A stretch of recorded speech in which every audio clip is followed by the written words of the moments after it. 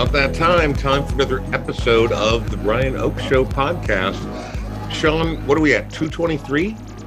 222. 222. Okay, 200. Look at that. I'm sure the numerologists out there are like, whoa, bro. Whoa. No way. None of that means anything. It's fine. We live in an uncaring and cold universe, and your understanding of mathematics means nothing to the... But now we can see it way further because of the telescope in space. Dude. Oh my God. So cool. It reached its million-mile perihelion, and pretty soon they're going to start taking photos and sending them back to us of literally the beginning of the universe, because distance is the same thing as time when you talk about universal or galactic or spatial comparisons. We're going to see things that are going to upend everything we know about the nature of existence. That's pretty amazing. What's great about that also, though, is you don't have to take it too seriously, because we'll still understand almost nothing, all right? But wasn't it'll the be a name clear of your understanding of nothing. Wasn't the name of your acoustic side project Million Mile Perineum? Nope. Or AKA the Big Taint? Nope. The Big Taint theory? Oh, perihelion. Okay. Perihelion. Very, very different animal. Good afternoon, good morning, good evening, whenever you're listening to this particular What's wrong with me, Brian? I don't have any idea, Sean, but it keeps rearing its head. It does. I'm sorry. I'm just trying to play along. I'm Brian Oak, and that is Sean Bernard. It is the Brian Oak Show podcast, made possible by the good folks at Smart Start MN. Before we go any further, I want to thank Smart Start MN for being with us since day one. Here we are, an unlikely 222 episodes later, and they're still on board. Smart Start MN is Minnesota's original ignition interlock company. They were the ones who were there at the dawn of this project. They were the progenitors, the creators. They were the ones who worked with the legislature and the powers that be to get you back into your vehicle sooner and for less money than you'd otherwise expect should you get a DUI. Now, again, don't drink and drive. Everyone knows that. However, we've all made bad choices, myself included. And if you do so, these are the people to talk to, because of the many hurdles you're going to have to climb or cover, and the many hills you're going to have to climb in the wake of a DUI. They will help make this one part where you can get back in your car and travel again manageable and affordable. And they do a good job. And apparently, if you mention that you heard this on the Brian Oak Show, they'll cut you some slack. They will, and it's interesting, just like with the coronavirus, where you tested like 18 times and you never got it. You're thinking, I'm not going to get this. I'm immune. I'm going to be able to get past this. People keep drinking and driving and thinking, I've gotten away with it my whole life. I'm never going to get caught. You will get caught for drinking and driving eventually if you keep doing it. So don't do it. If you do get caught, or someone you know gets caught, have them go to smartstartmn.com/The Brian Oak Show. That'll get them 20% off the installation of the ignition interlock system. I feel very seen. Throughout the last 2 years, I have been very, very, very conscious of the nature of the coronavirus, right? Like, everyone around you is a potential body snatcher, and you have to be careful. You have to wear your mask. You have to wash your hands incessantly. You have to be very, very careful. And I've tested clean 17 of 17 times, and then due to a small, transgression at one of my other places of employ, they didn't tell anybody for 3 days. I was like, are you fucking kidding me? We should know this the day it happens. Yeah. And so I went and got tested yesterday, and boom, I got popped. I'm at home for the next 5 days. I am now positive in terms of corona. I've always been positive. Like, you're a positive guy. Well, an up with people kind of guy, right? I mean, yeah. Oh, absolutely. Oh, hey, there's a bright golden haze on the meadow. But this is the kind of positive you don't want to be. I came down with coronavirus, so I'm locked at home for the next 4 or 5 days, which is why we have to do today's again remotely from a Zoom format. Now, Sean, you also got popped, but you're feeling better? You feel good? Yeah, I still have a clogged left ear, which is super annoying, but I've also been reluctant to go take up space at a doctor's office just assuming that this will get better and go away. It hasn't after about 15 days, but no, I feel a lot better. The miracle is that my wife has tested 7 times this week and is still negative. I don't know how that happens where you're in the same household. So I think someday we're going to figure out that this also has to do with so much more than, just contagion. Like it has to do with your immunity, so many different things. I think you're exactly right. Like I'm by no means a fit or healthy individual. True. My wife and child, settle down. My wife and child both had it. And Yes. I was in very close proximity to both of them for 4 days before they found out they had it. I didn't get it. And then all of a sudden now, I don't know if it's Omicron. I don't know if it's Sigma. I don't know if it's Delta. I don't know what the fuck it is. Yeah. But I came down positive. So I did go take another test earlier this morning to make sure that it's not a false positive. Just, it's scientific. Back Sure. up the data, right?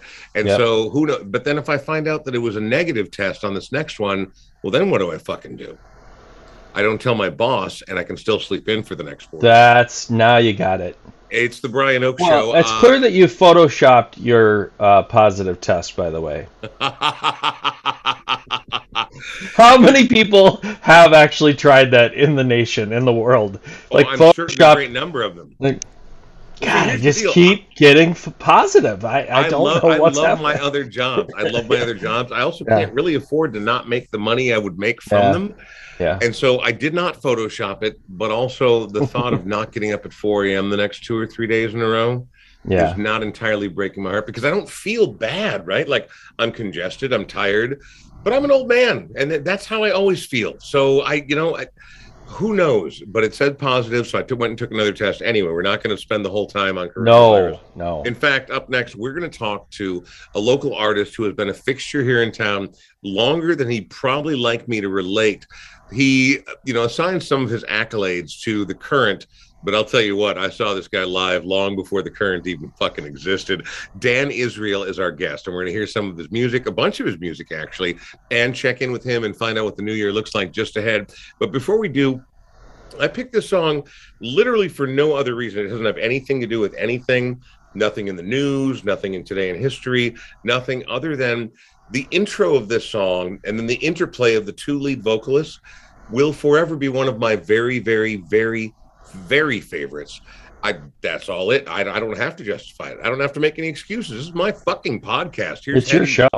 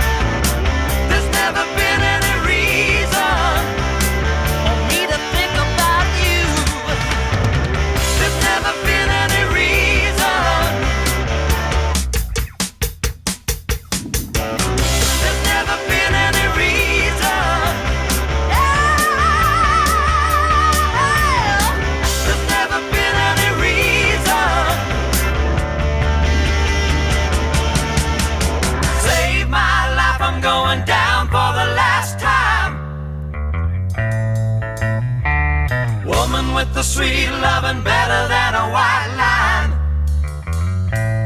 Don't you know she could bring a good feeling, ain't had in such a long time. Save my life, I'm going down for the last time.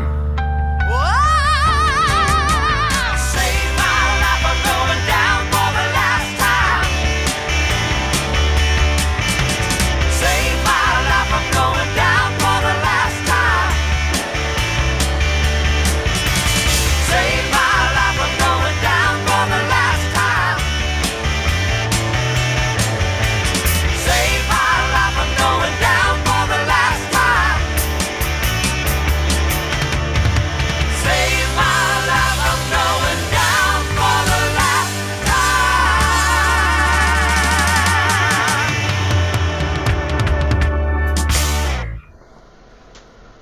Dan Israel, is there any room in your heart or your soul or your mind for that kind of classic rock? Oh, so much room. Yeah, same. I'm embarrassed how much room there is in my. It's my bread and butter, Brian. Well, and again, same. Like, I love so much more esoteric, weirdo, electro, or indie or whatever. But growing up in Coon Rapids, like I did, there are certain things that again, I don't want to hear that every hour of every day. I don't want to hear it every other hour. But every once in a while, someone's like, should we put on Hetty's Flat as a Pancake? I'm like, you're fucking right. We should put on Flat as a Pancake because, God damn it, there's so much good classic rock out there. Dan Israel is our guest today. And Dan Israel, for those who are listening who are not familiar, has been a fixture in the Minneapolis music scene for a very, very long time. He was the very first guest on the Currents local show way back in the day. And he's been called, at least by one, the hardest working singer-songwriter in Minnesota. He's won numerous awards for his songs, his albums, and his latest 2020 Social Distance Anxiety Disorder. Many critics have praised as his finest record yet, which is saying something considering this guy has put out 16 records. Dan, is that number accurate? You put out 16 studio albums? It is true. It is true. Dang, so you might be the hardest working man in music. Let's talk to Rich Mattson, because... Right. Okay. That's fair. See, what I like about that is you gave credit where credit was due. You deserve some credit, but Rich Mattson does as well. Dan Israel, we haven't had a chance to talk before, and it was my sincere hope we would do this in the Smart Start MN studios near 48th in Chicago. But then, of course, I got my wonderful diagnosis this morning. Dan, have you managed to dodge this virus so far? I did for a while, and then New Year's Day of this year, I got my one, hopefully my only positive result. It was well timed, at least. I did have to cancel one show, but when you think about it, canceling one show, it's like whoop-de-doo. But in the face of a global pandemic, that's a relatively small aftershock. But how did you feel? Were you okay? I guess I want to say I lucked out. Because I don't think, not everything is due to one's actions, much as we'd like to take credit when things go well and shift blame when they don't. But I think it's probably luck. Somewhat. I did get vaccinated, and I was boosted about 3 weeks before I got that diagnosis. So that seems like good timing on getting boosted. But and I got boosted about 3 weeks ago myself. And again, like I said, I don't really feel, and I think like for people who are like, well, see, even if you get vaccinated and boosted, you can still get it.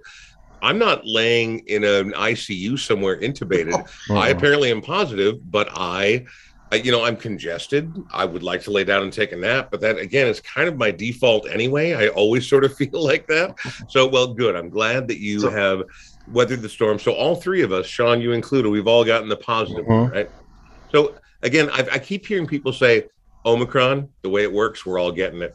Fine. Okay. So we're all going to get it. And then it becomes endemic instead of opposed to a pandemic, just that something's always going to be with us. Right. Yeah. But what we do, it's the same reason that when you were a kid, you got your vaccines for smallpox, dropsy, measles, mumps, rubella. Yep. I Good bet right period, now 10 you and I are picturing the same poster in our head that was on every wall in every classroom about that, with that sort of 70s style drawing on it. I don't But even again, know what rubella is, but I what the fuck is rubella? I don't know. Right? Is that Right? German measles? I don't know, but again, We're do you not wanna going to stay with- Google it. But the point is, even your dogs are not allowed to be around other dogs unless they have the right shots. Right. Get your fucking shots and get Right. boosted. The fact that I saw the other day, I was watching, I just clicked on CNN because every once in a while I like to remind myself that we live on a diarrhea planet. Like only 64.3% or some number very near that. That's probably not accurate. Of us in this country are fully vaccinated. Do we live on a planet of idiot? Get your fucking shots. How Yep. hard is it? It wasn't hard at all. And here's the other thing. I hated shots when I was a small child. I hate them too. My grandma used to tell the story about how they used to have to hold me down.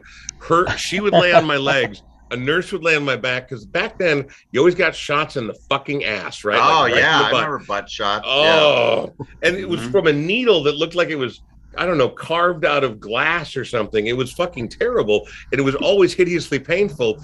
Mhm. This last time I got my booster, I honestly didn't feel it go in. I'm like, go ahead. She's like, we're done. I was like, oh, okay. Yay. You know, so it's not hard. And again, I don't have any magnetic superpowers, although I was kind of hoping that would come to pass. My Yeah. 5G's not any better. Just No. get yourself covered. Yeah. Dan Israel, you have been making music in this town for a very, very long time. Where are you from? I'm from St. Louis Park, you know. All right, SLP. very good.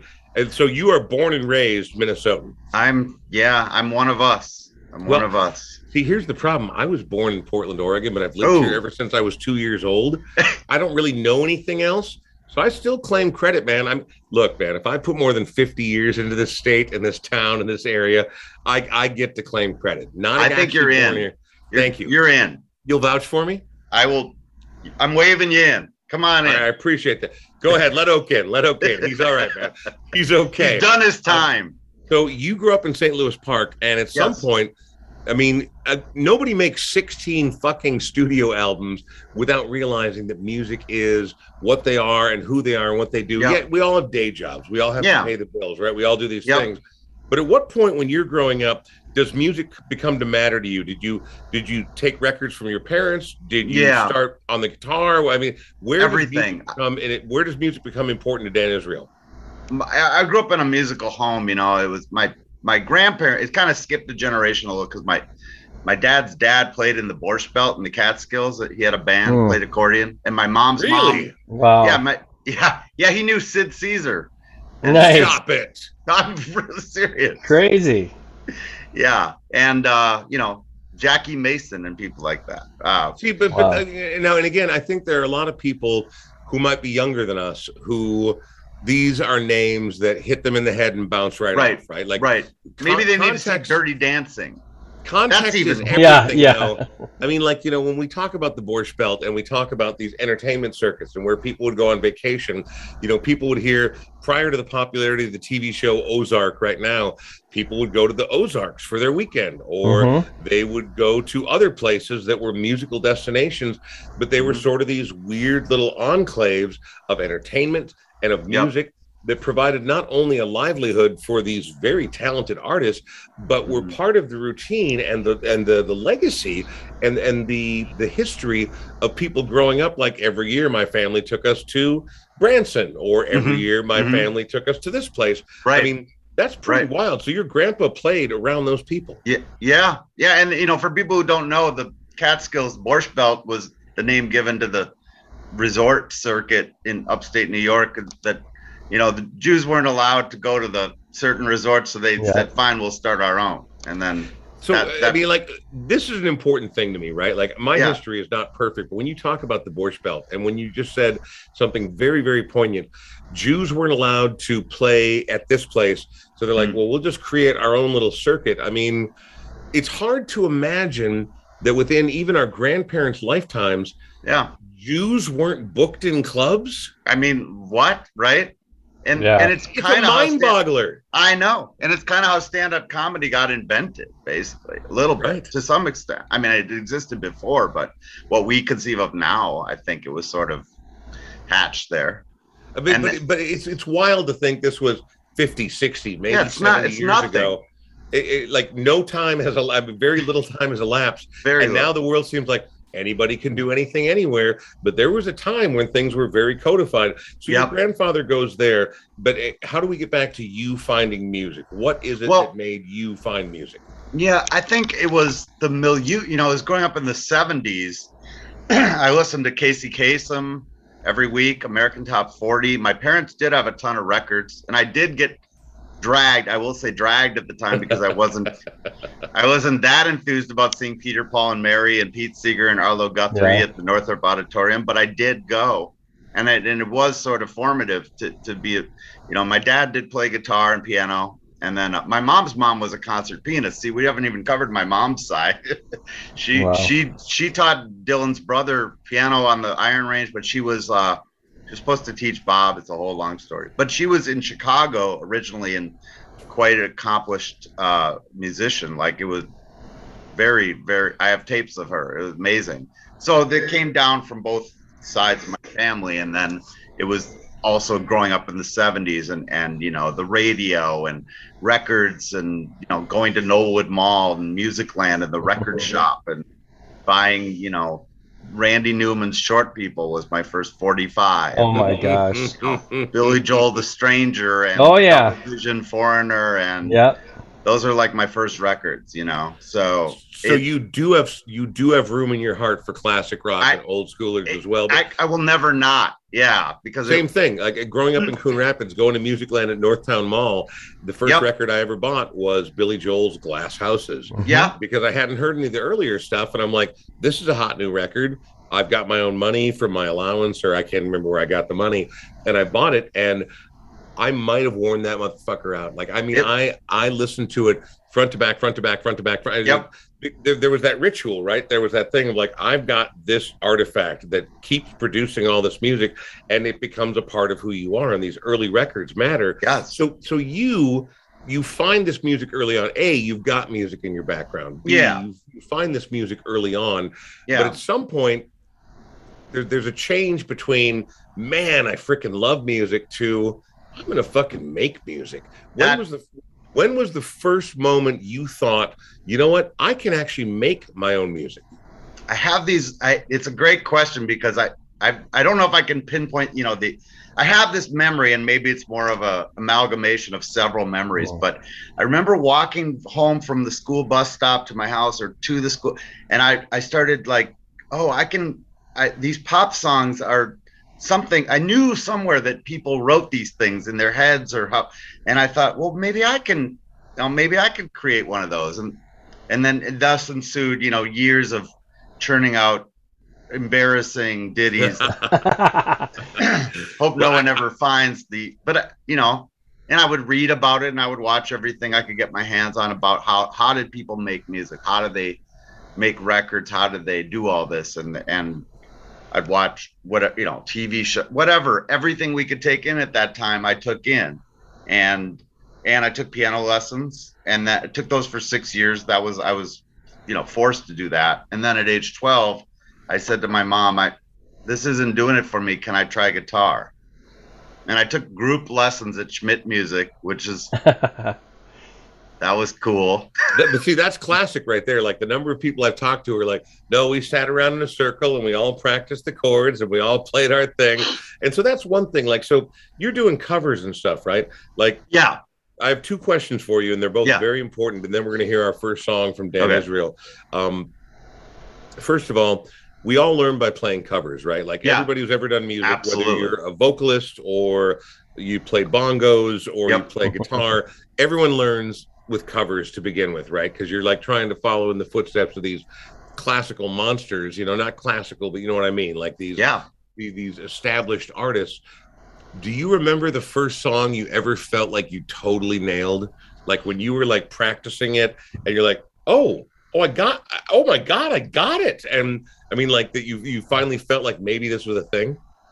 Well, I see now. I'm not sure which song I felt I nailed, but when I switched over from Schmidt Music to taking lessons from this hippie woman who lived over on Minnetonka Boulevard and Ottawa Avenue above Shink Drugs or whatever it was. Oh my Right. God. she taught me Space Oddity, David Bowie, and that was the first time I'd ever Wow. played a bar chord, because the little break part has to go up on, and I was like, whoa, bar chord, this is different, like, so I can like go up the neck and play other, How I don't old know. were you at the time, That Dan? was I was about 12 Oh my gosh. or Just 13.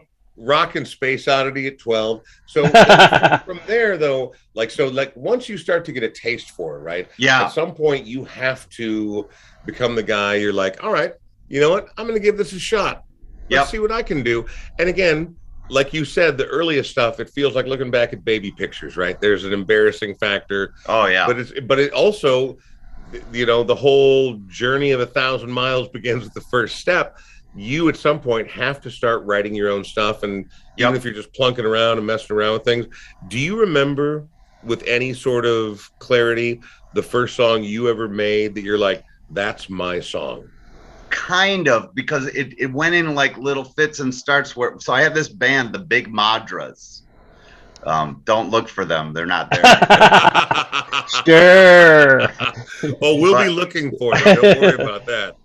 Actually, David Paul, who later was in the Amphetamine Reptile band Guzzard, was our bass player. Wow. So, and we had a singer who was the drummer's older brother. Our singer was the old guy who went off to college, but he came Right. back slumming with us. And and he had some lyrics and stuff. But I said, well, you know what? I have some riffs. I have these riffs that So they're like, well, why don't you play them for us? And then so we collabed on a couple, and then there were a couple that were kind of all mine. And lyrics were there's one called Barbed Wire Fence. I don't know why it was called that. I didn't even barely knew what a barbed wire fence was. You're looking for some cool.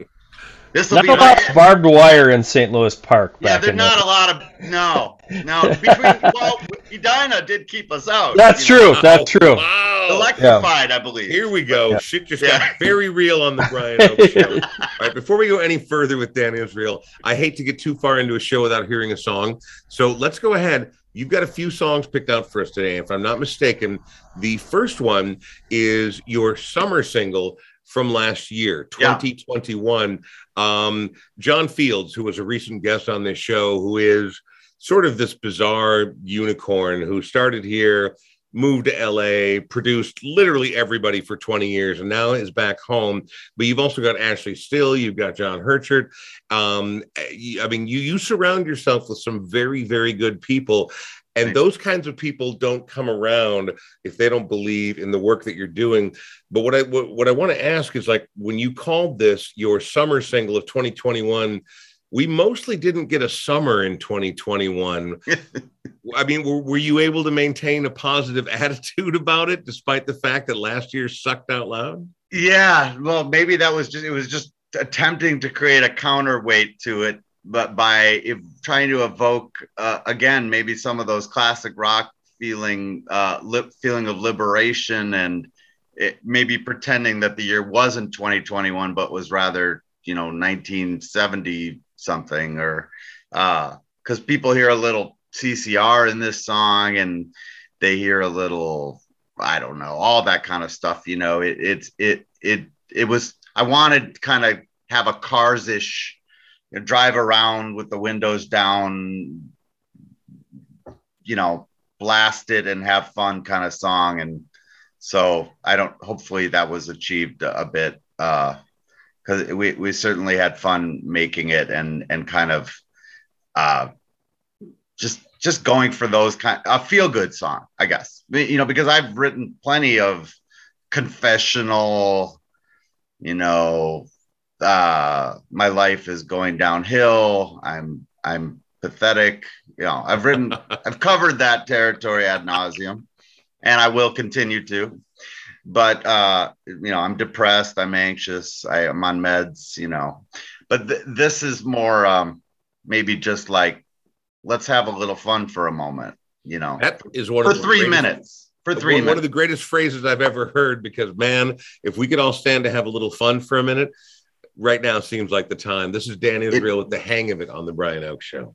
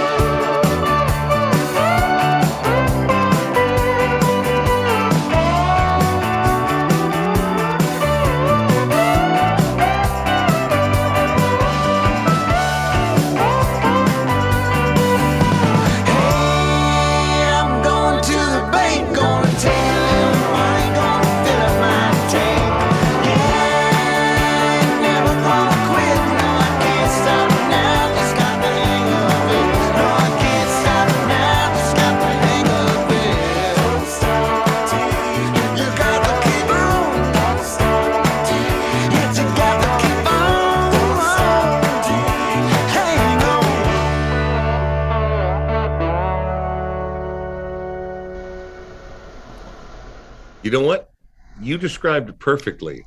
Windows down, summer, regular normal life, banging a song out. Like, I mean, like, there's not one of us, I don't care who you are, who hasn't been driving down the Parkway in South Minneapolis or driving up Broadway in North Minneapolis, who hasn't had the windows down and been like, you know what? Everyone needs to know this fucking song. And like five or six notches louder. That's that kind of song. There's almost a country twang to it, right? But like, I don't mean like today's hot country. You know what I mean? Like, but I mean like, there's sort of that fun, effervescent summer vibe of just the right country song to that as well. Yeah. Well, I did live in Austin, Texas for a few years too. So I did soak up a little, I always, I kind of came of age in the country crossover era too. You got to remember the Juice Newton, Eddie Rabbitt years. Oh yeah. I love a rainy night, man. I love a rainy night. No, I completely get it. I'm driving my life away, Oh, looking for a better day. No, I trust me, I get it. Yeah. So we talk about you growing up in St. Louis Park. We talk about you finding music. You start doing music, but at some point you have to start putting your foot down. You're like, you know what? Fuck, I'm a singer-songwriter. And I'm going to start making this happen. What is your entree into the Twin Cities music scene like? Like, where do you start to make your inroads? What do you start to do? I mean, because there are so many people out there who are hopefuls, right? And they're like, I can do this. Very, very, very, very, very few of them are ever going to make 16 fucking studio albums. And so, at some point you're like, this is what I'm fucking doing. What's that process like? I mean, how do you start? Well, so I had some people who I looked up to who gave me the idea, okay, maybe I can do this. Now, there was the Sussman Lawrence thing. Like, I saw Peter Himmelman. Sussman Lawrence was the band. I saw them at the Jewish Community Center at age, I was 12 or 13, and I got their autographs, by the way. Yeah. Wow. And I started making those connections too. Like, okay, there's this guy Bob Dylan who, he's a Jewish guy from Minnesota. He's done pretty well for himself. And my mom had met him when she was a kid. So I had these these kind of things I could look up to and say, all right, maybe this is something I could do. And then I started going to concerts too, and I went to that fateful Metrodome debacle audio wise, the Dylan Petty Grateful Dead. I was there. And we won't talk about how bad the sound was, but about how bad all of it was. It was a nightmare, and it was one of the worst sounding shows I've ever been to. However, for a 16-year-old guy from Coon Rapids, just going down, being sort of a weird alternate kid, and watching the hippies unfold and spiral around me like whirling dervishes, I'm like, there's something happening here. I know I like rock and roll. Not crazy about this band, but there's something about these people that I enjoy quite a bit. Well, and so you know how those first concerts, like I saw on my 13th birthday, I saw the Kinks at Roy Wilkins Auditorium. Wow. And my friend ipso facto opened. I always like to tell Wayne McFarland, you were the first person I ever saw on stage at a rock concert. Wow. Yeah, because I walked in and they were playing, and I remember, and my friend had gotten 6 row seats somehow, and then we got up to the front and we're touching Ray Davies' shoe, and he put the mic down for us to sing into the mic on us, and I got a pick. I still have the pick. I mean, this is my 13th birthday. Somebody was passing a joint around. I was like, I didn't even know how to do that, but I tried to. Was this part of your bar mitzvah celebration? Well, it wasn't technically part of it, but it was. I was going to say a month. It was my manhood did begin. Yes, it did. Yes, it did. Yes. I don't remember that as part of the reading of the Torah. Right. There was no Torah. There was no Talis or other. But I think you both bring up an excellent point in that there is, and I am not trying to diminish anyone's faith or anyone's creed, but there is something genuinely profound, dare I say religious, about these early musical experiences. Absolutely. Right? Yeah. I mean, like, it, obviously it's not scripture, and it is not sacred text. It's not the old scrolls, but it is, it's so formative. Like, I remember those first few shows I went to. Oh, yeah. I'll never ever forget them. And they were the launching pad for this stupid, weird, bizarre existence that I chose to follow. But I've never really regretted it, right? Like the power that you felt in those moments, like Ray Davies leaning down and putting the microphone in your face to sing along with a Kinks song. Yeah. I can't even fucking fathom that at 13. That's brilliant. Here's what I like to say. After that, what the hell else was I going to do with my life? Exactly. Like, Yeah. It ruined me for anything else. Yeah. I want to be that guy on stage. I want to be that guy. Meanwhile, though, I had to present to my family and the world the idea that I was going to be a good kid and go to college and study hard and all of that. And I did. I did all that. Good for you. But what was your degree in? Radio, TV, film. There we go. Well done. And so the slightly more respectable path for me was I was going to be a director, or Mark Rosen went to St. Louis Park. I was going to be a sportscaster. I met him. I was okay. This is like a respectable path that I can follow. The Coen Brothers. That, right.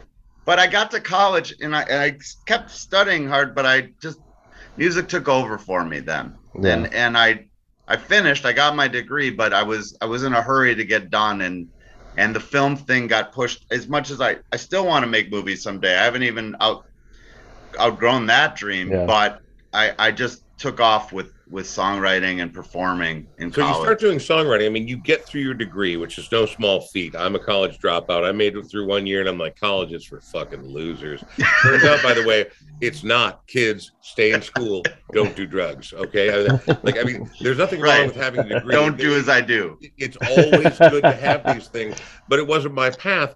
But so for you, you get through it, but at some point in there, you got to start cranking out songs, right? I mean, like, there's no point where you walk up to an open mic or like you get on the bill as the opening guy or the opening band without a backpack full of songs. Yeah.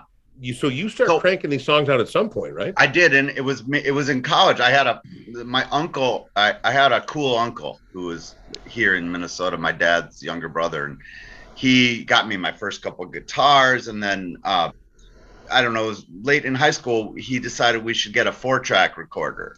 Oh wow! Together, because but he never used it, and he let me take it to college with me. Well, that was kind of pivotal, having a little Fostex, and I that's where I started to go. Okay, I'm gonna write a song, and I'm gonna add guitars, and I'm gonna add vocals, and I'm gonna churn out a little product here. I'm gonna make a little demo here of these songs, and I started to believe in them, even though they would make me cringe from here to eternity if I heard some of those again. But at the time, though, man, like that element of creation, right? Like and hearing it back. You have to go through that. You have to go through that time. You're like, oh, I laid down my first track. Oh my God, the second track doesn't sound like the end of the world bad. Again, for where you were at the time. Yeah. You sing over the top, but you're like, I just actually made an actual fucking song. Right. To me, I didn't have the diligence or the discipline to do that sort of thing, but I always loved watching that sort of flower blossom, right? I mean, like, watching that happen and watching real artists like yourself do that sort of thing always blows my mind. So you start to create this music, but at some point you then have to decide at some point you've got the stones to get up on a stage. Yeah. Even if it's at the corner of a coffee house, no matter where it is. You've got to get up and play a live show. They were called Munchies, dorm Munchies at Northwestern.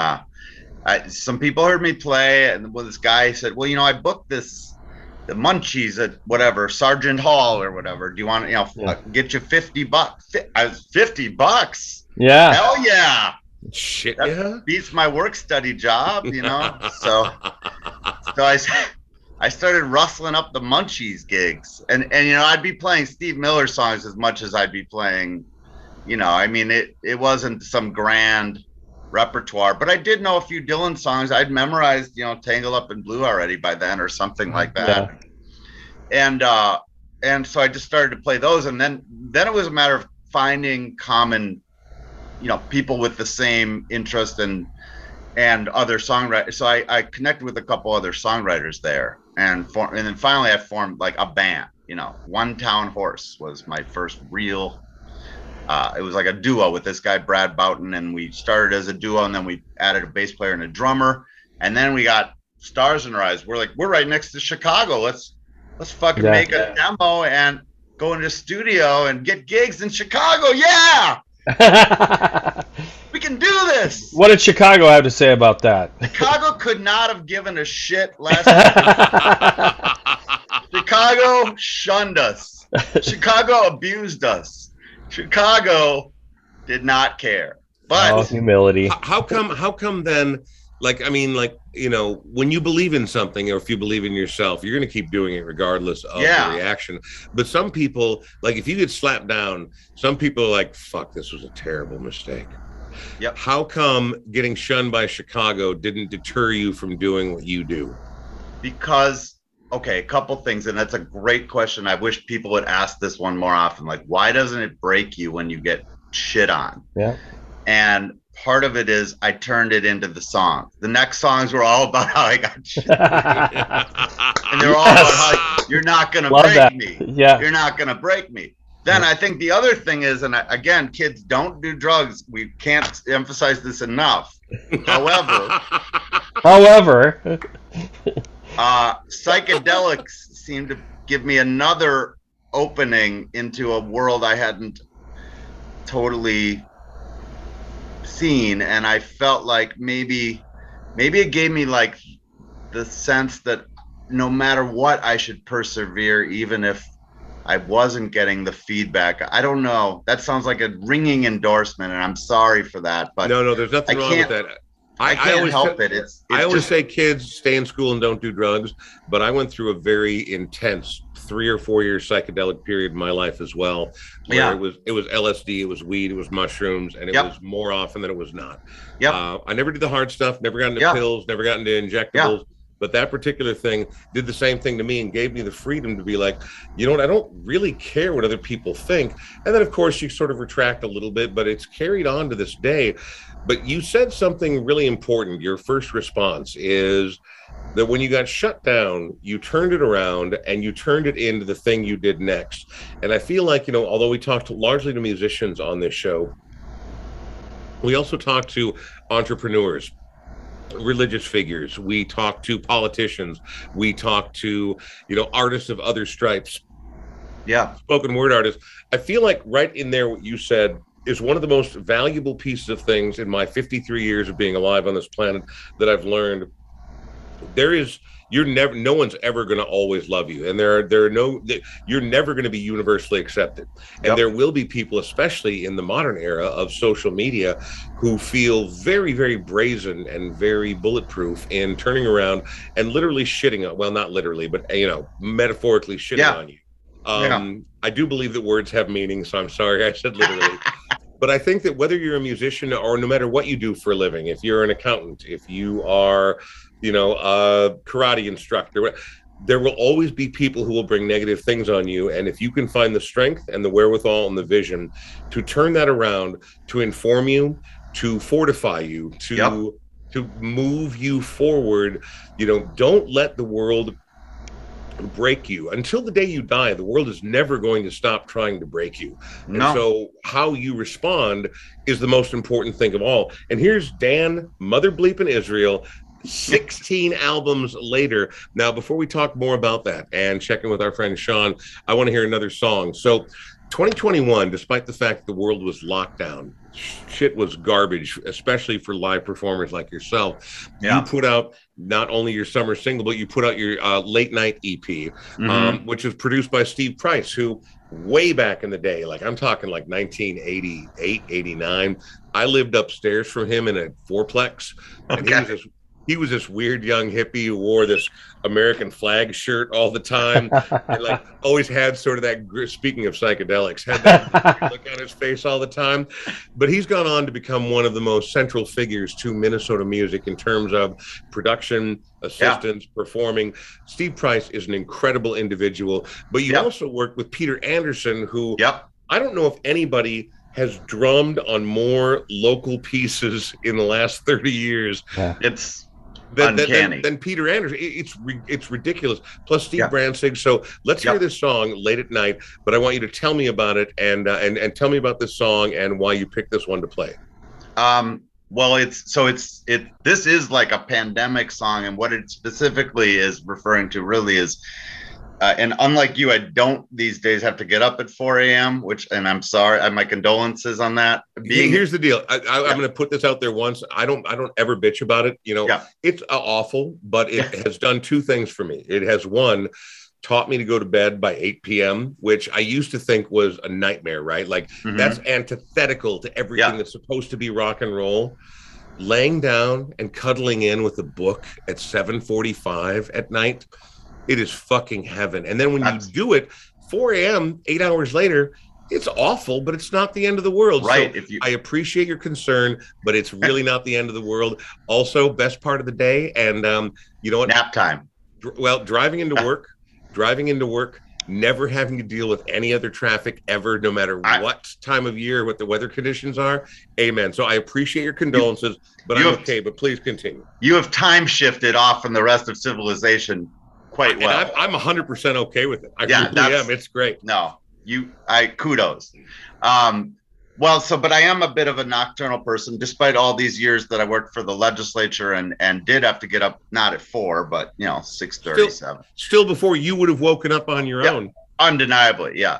But during the pandemic, it got very loose. A lot of our schedules got loose, and I just found myself getting up at 2, 3 in the morning, and I'm awake, and it's incredibly quiet and serene at this time. Wow, this might be my favorite time of the whole day. And I would read, or I'd listen to music, or I'd just stare at the wall. But it was something so all the cacophony of daily life I noticed at that time was sort of gone. And so the song is just really about how late at night when everyone's asleep, and especially in the summer when you can hear it when it's humid and you go outside and it's 3 a.m. and it's still amazing out. And I was writing it about savoring that time, even though it makes me sound like quite a misanthrope, but sometimes I am.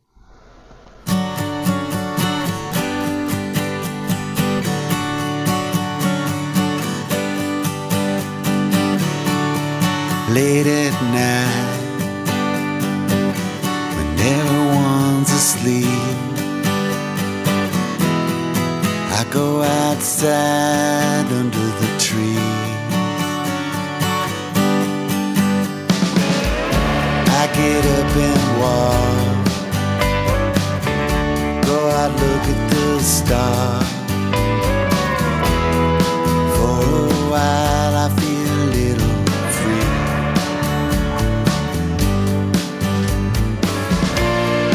Late at night, it's alright. Late at night, I can breathe.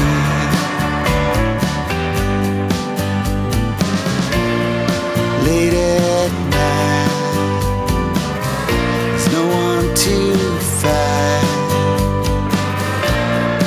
In the quiet, I can be me.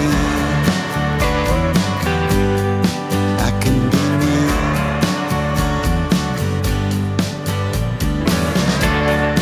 Late at night, I stare up at the sky. How far off is Alpha Centauri?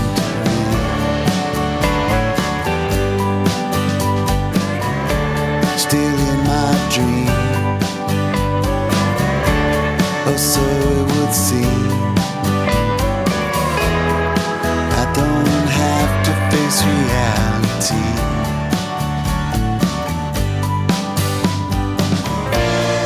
Most of the day I don't feel okay, agonizing about everything.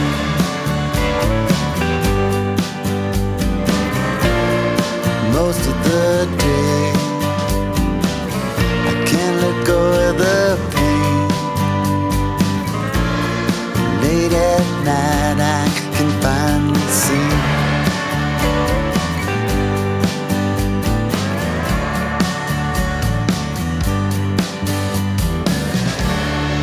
Nothing hurt as the crickets chirp. Late at night when it's almost dawn, I had a thought, one I'd never got. What would happen if I let her down?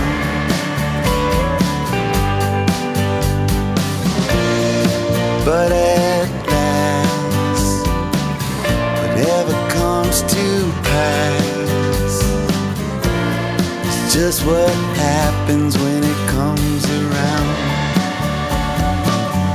When it comes around, it's alright. It's alright.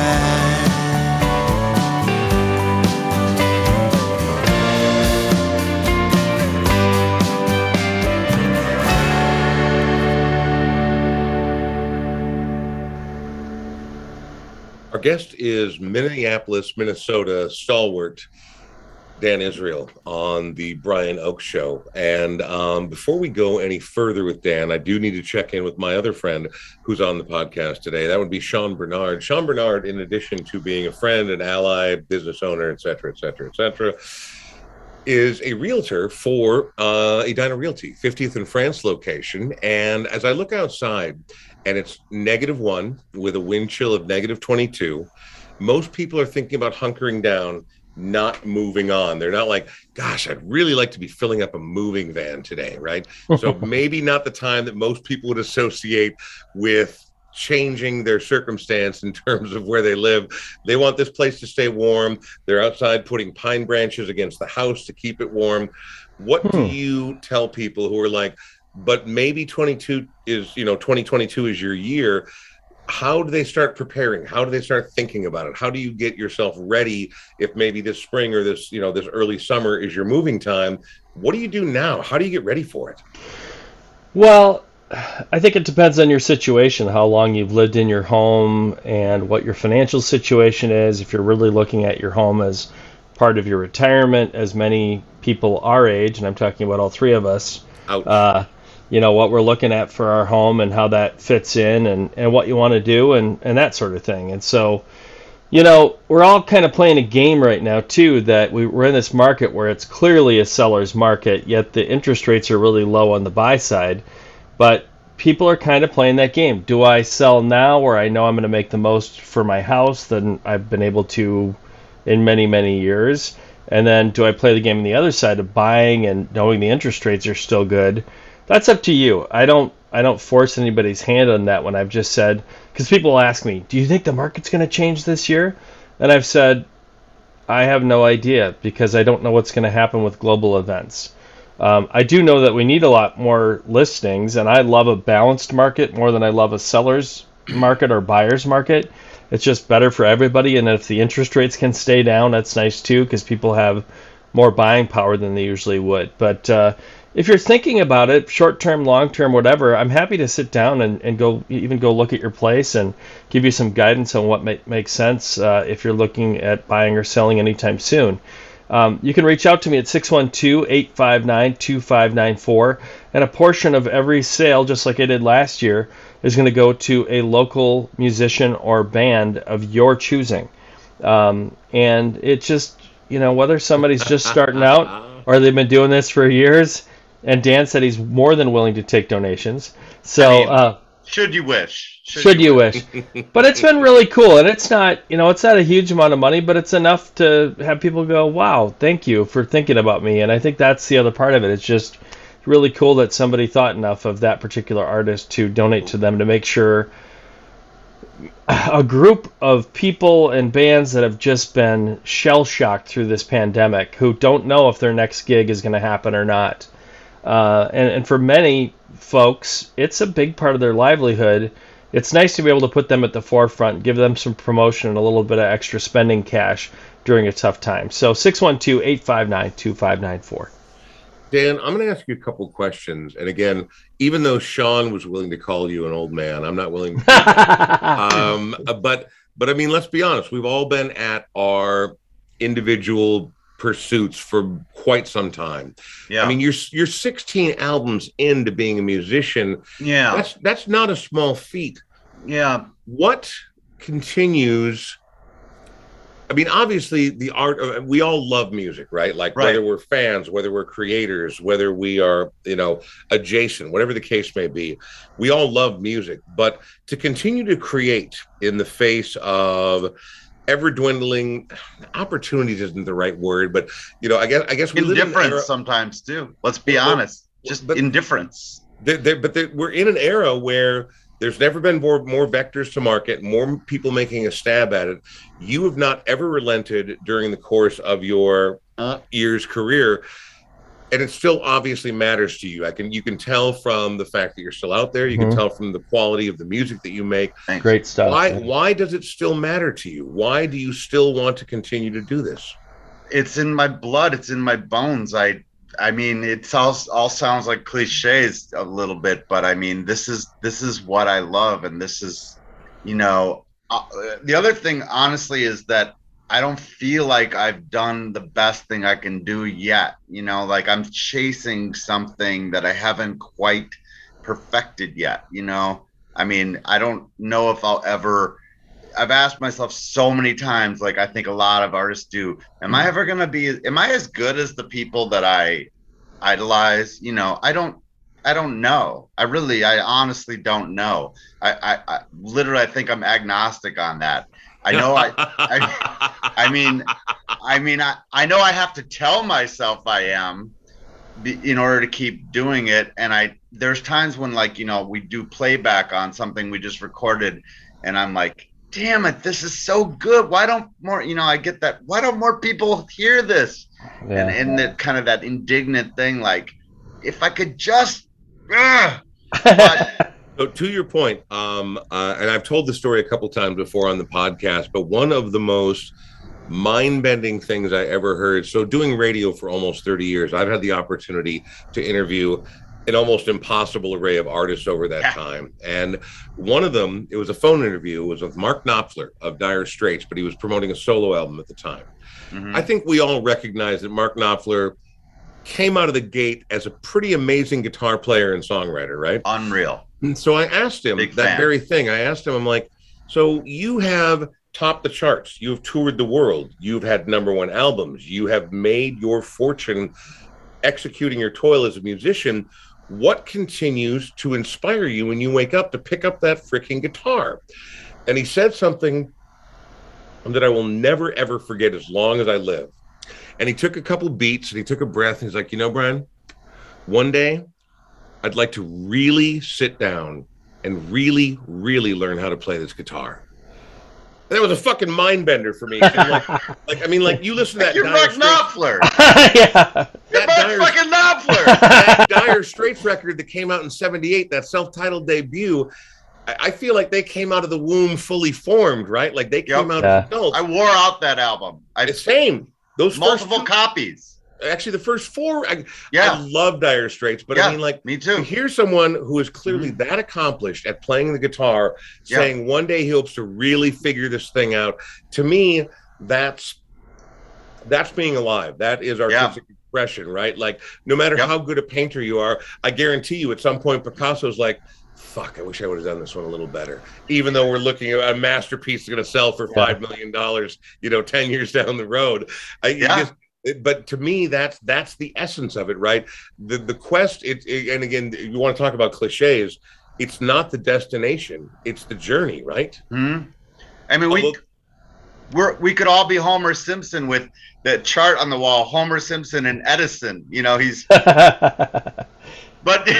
but Edison has his chart. Edison, we're all competing with ourselves. I think ultimately, if I can extract one thing from that, he's saying that the bar is our own within our own lifetime and our own things that we're trying to do. It's not us against other people. It's not even us. It's not even a competition. It's a growth. You're growing. You're trying to grow and be the best whatever you can be and figure it out every day get a little further down that road. And So, Dan Israel, I'm going to ask you a question. yeah, So, as you now, again, we're looking at an uncertain year, right? Omicron Yeah. is on the rise. It's Yeah. been a fucking very, very stupid and ridiculous and challenging couple of years. I Mhm. myself, the reason we're doing a Zoom version of this is because I just got popped myself. So, going out is no longer a guarantee, and doing shows is no longer a guarantee. And I know musicians have had a very, very difficult time with this. yeah, Some have done live streaming things. Some Yeah. are, and for a while there, we got back out there, and now it looks like it's settling down a little bit again. As we move forward, if people want to know where the hell can I see Dan Israel, how the hell do I get my hands on his music? What does he look like with his shirt off? Does this guy got abs? Or is he a dad bod? let What me is- lose a few pounds and then yeah. That part's not crucial. I was sort of putting an umbrella over it. What is ground zero for informational about Dan Israel for people who want to learn more and hear more and see more? Well, I hate to feed the Zuckerberg machine, but probably it would be good if you could like my Facebook fan page, because I haven't updated the live gigs on my traditional website in 2-3 years. Right. I do have a mailing list to an email list that I use, so people can definitely friend me on Facebook. They can like the Facebook page. They can follow me on Twitter and Instagram and all that. But if they want to just get me their email address through any of those mediums with direct messages, I could put them on the list. And then I do have shows coming up, and I'm going to be looking like I'm going to be pretty busy. Actually, I'm playing. When's your next show? When's your next show? Well, so now this week on Thursday, I'm doing a live stream. It was going to be going to St. Cloud for the Granite City Folk Society, but that's now going to be a live stream through my fan page, 7:30 p.m. on Thursday. All And right. then Friday night, the full band with Dave Russ on drums, Mike Lane on bass, Steve Rancic on lead guitar. Excuse me, is playing at the Astor Cafe with this is a good band name, Chickaboom and Troglodyte opening. Yes. That's our bass player Mike Lane's side project of Nice. amazing 70s AM nuggets you won't believe. So The term troglodyte. So because I was a D&D player when I was a kid, troglodytes were actually an ancient race of subterranean fucking garbage people. And so throughout my entire life, I've used the term troglodyte to describe certain individuals. Yes. That is brilliant. And also Chickaboom, I got nothing against that. One last question before we start to wrap things up here. yeah, You obviously are indomitable. You have put out 16 goddamn studio albums over your career so far. So I can't imagine that even during the pandemic and these, sort of soul crushing times that you quit writing and quit creating. Are you working on stuff? yeah. So actually, we went up, the band who I just mentioned, those 4 individuals, including myself, went up to Rich Matson's studio in, I think it was November, and laid down 8 new songs, basically new, a couple that were a little bit recycled from demo things and whatnot. And then we're actually going into Dave Russ's studio tomorrow to do some overdubs on that. And I've had that in my car on my CD player quite a bit, and I'm really excited about it. I don't know what it's called, I don't know anything, but it's not some vast departure from what I've done before. However, I think it's a strong batch of songs, and we recorded a lot live, where Brancig was laying down lead guitars, live. It's not usually how we do it. That was a lot of live tracking, and it had a kind of a vibe, and I'm excited about it. So I don't know when it's going to be finished or when it's going to come out. And of course, the major labels are all clamoring to, as is per the usual with anything I'm working on. But You stole my thunder. I was going to say, so if I hear you correctly, you've just written something that is going to make people forget Sgt. Pepper's Lonely Hearts Club Band. what Peppers? Exactly. Exactly. And I think Danny- the term bidding war comes to mind. Nice. Dude, Oh. you know what? What I like though is you can't stop and you never give up hope. And who knows, maybe one day, and it's going to be the worst thing that ever happens to you. If that bidding war happens, it's going to fucking ruin you. It's going to exactly. Yeah. So, Yeah. I kind of hope it for you, but I Yeah. also hope it doesn't happen for you. This is a sentiment that you're not alone in expressing. There have been close intimates in my life who have expressed similar thoughts, that they wished well for me, but they liked me kind of as I am too. Well, and I couldn't agree more. Before we wrap up with Dan Israel, I do want to thank Nate and his entire crew over at AudioQuip, audioquip.com. They have provided the Smart Start MN studio with all the incredible equipment we have. It'll be nice to get back into that studio once everyone's done with the fucking crud. But our thanks to them. And if you're going to be heading out, doing a speech, doing a show, doing whatever that you might need some equipment, a PA, whatever, please contact our friends at AudioQuip. And again, thanks to all of our Patreon members. You got us off the ground and you got us flying. And here we are, 222 episodes later. We could literally have not done it without you. And once everyone's done being this sick, and once we've got things a little more in control, we'll have another Patreon event coming up very, very soon, specifically for our Patreon members. Sean, thank you. Thank you. That was fun. Thank you so much, Dan. Thanks, Really, really Brian. good, Thanks, man. Sean. I had a Dan, great time. Yeah, well, and I wish you the best for the future, man. I mean, Thank I you. feel like I've known you most of my adult life, like not like best buds, like it's not like we're hanging out and going Yeah, and playing we backgammon or anything. We still could, though, you know. We It's never could. too I don't see people very often. Dan. I'm gonna be honest. I don't play backgammon very often. Well, you know, okay, then we're gonna play backgammon. I For will. damn sure, because I used to. I need a little primer, but I'm tired of my wife kicking my ass in backgammon. Well, good luck with the recordings that are coming up, and good Thank luck you. with the coming year. And here's to everything: a sharp Omicron peak, and then fucking mellowing out. Because I don't know about you guys, but I'm exhausted. I'm so ready to Yep. get back to We're regular all life. So tired good of it. luck to everybody. And it is going to be freakishly cold today and again tomorrow. I don't know when you're listening to this, but right now it's freak show outside. Before we say our final goodbye to Dan Israel, you've got one more song for us. The 2019 album, Social Media Anxiety Disorder, which I thought was an older record. And then the other day, I work at a record store as one of my part-time jobs. I'm holding a copy of it in my hand. I'm like, I thought this record came out a while ago. Why the 2-year divergence between when it was released and now it being available on vinyl? So I always intended for that record to come out on vinyl, but at the time it was just too much to try to do financially, time-wise, everything. So I got it mastered for vinyl at the time we put it out in 2019, and then kind of shelved that idea. And then this past year, 2021, Rich Mattson had a new record out called Skylights, great record, Rich Mattson and the North Stars, and I got a copy, and I'm like, well, somebody helped him put this out, this Poor L'Amour Records, and a guy named Joel Almberg. And I said, you know, I'm going to send this guy my stuff. Who knows? And I sent him my Bandcamp links, and I had no idea what he'd latch onto, and he listened to a bunch of my stuff. And then he said, you know, this social media anxiety disorder, that belongs on vinyl. You need to. And I said, well, do you want to do that? And so we went in halvesies basically, and we got it designed for vinyl and everything, and reissued it on vinyl. So it's out there now. I'm real proud of that record. And so even though it actually originally came out 2 years ago, it just came out on vinyl a couple months ago. That's why you're seeing it in the stores now. And pick it up, please. I'm proud of it, and I'd love for people to hear it on a turntable. Well, we're going to hear part of it right now. Dan, thank you very much. Good luck in the coming year. Sean, I'll talk to you next time. And everybody else, thank you so much for tuning into episode 222 of The Brian Oak Show. We'll leave you with Dan Israel, Might As Well Be Me.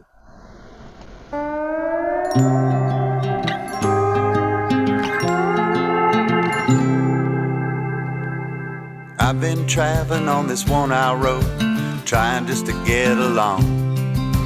Hardly know who I am sometimes, much less get it down in the song. Been wandering aimlessly so long now, keep wondering who I'm gonna be. Well, I'm almost out of it, got no doubt of it, but it might as well be me. Always something I'm supposed to be doing, giving up, staying ahead. Always a reason for me to be stewing, I'm sick and tired of bleeding, I bled. Ready to head out in any direction. The promise is to keep me free. Well, I'm almost out of it, got no doubt of it, but it might as well be me. I'm drawing the curtain on being uncertain. I've had more than my share of wondering if I'm cool and tough. My head was clouded, somehow I doubted the things I knew all along, and that I was good in someone who can understand what I'm all about.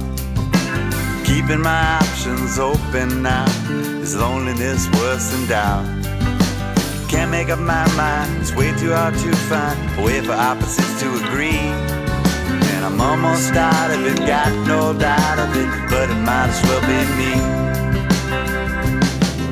A lesson in keeping, from crying and weeping, from trying to be thankful, let go of hateful.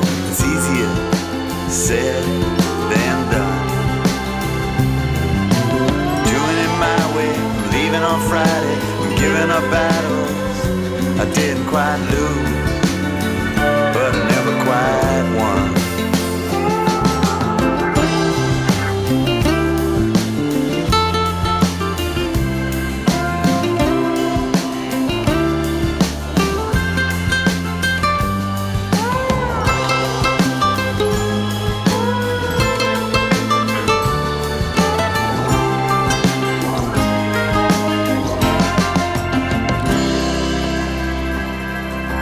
So I've been walking these worn out streets, looking for something I need, trying to fill in this hole in my soul, the emptiness I can't quite feed.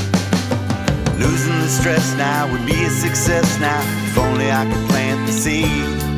And I'm almost out of it, got no doubt of it, but it might as well be me. Yeah, I'm almost out of it, got no doubt of it, but it might as well be me. Almost out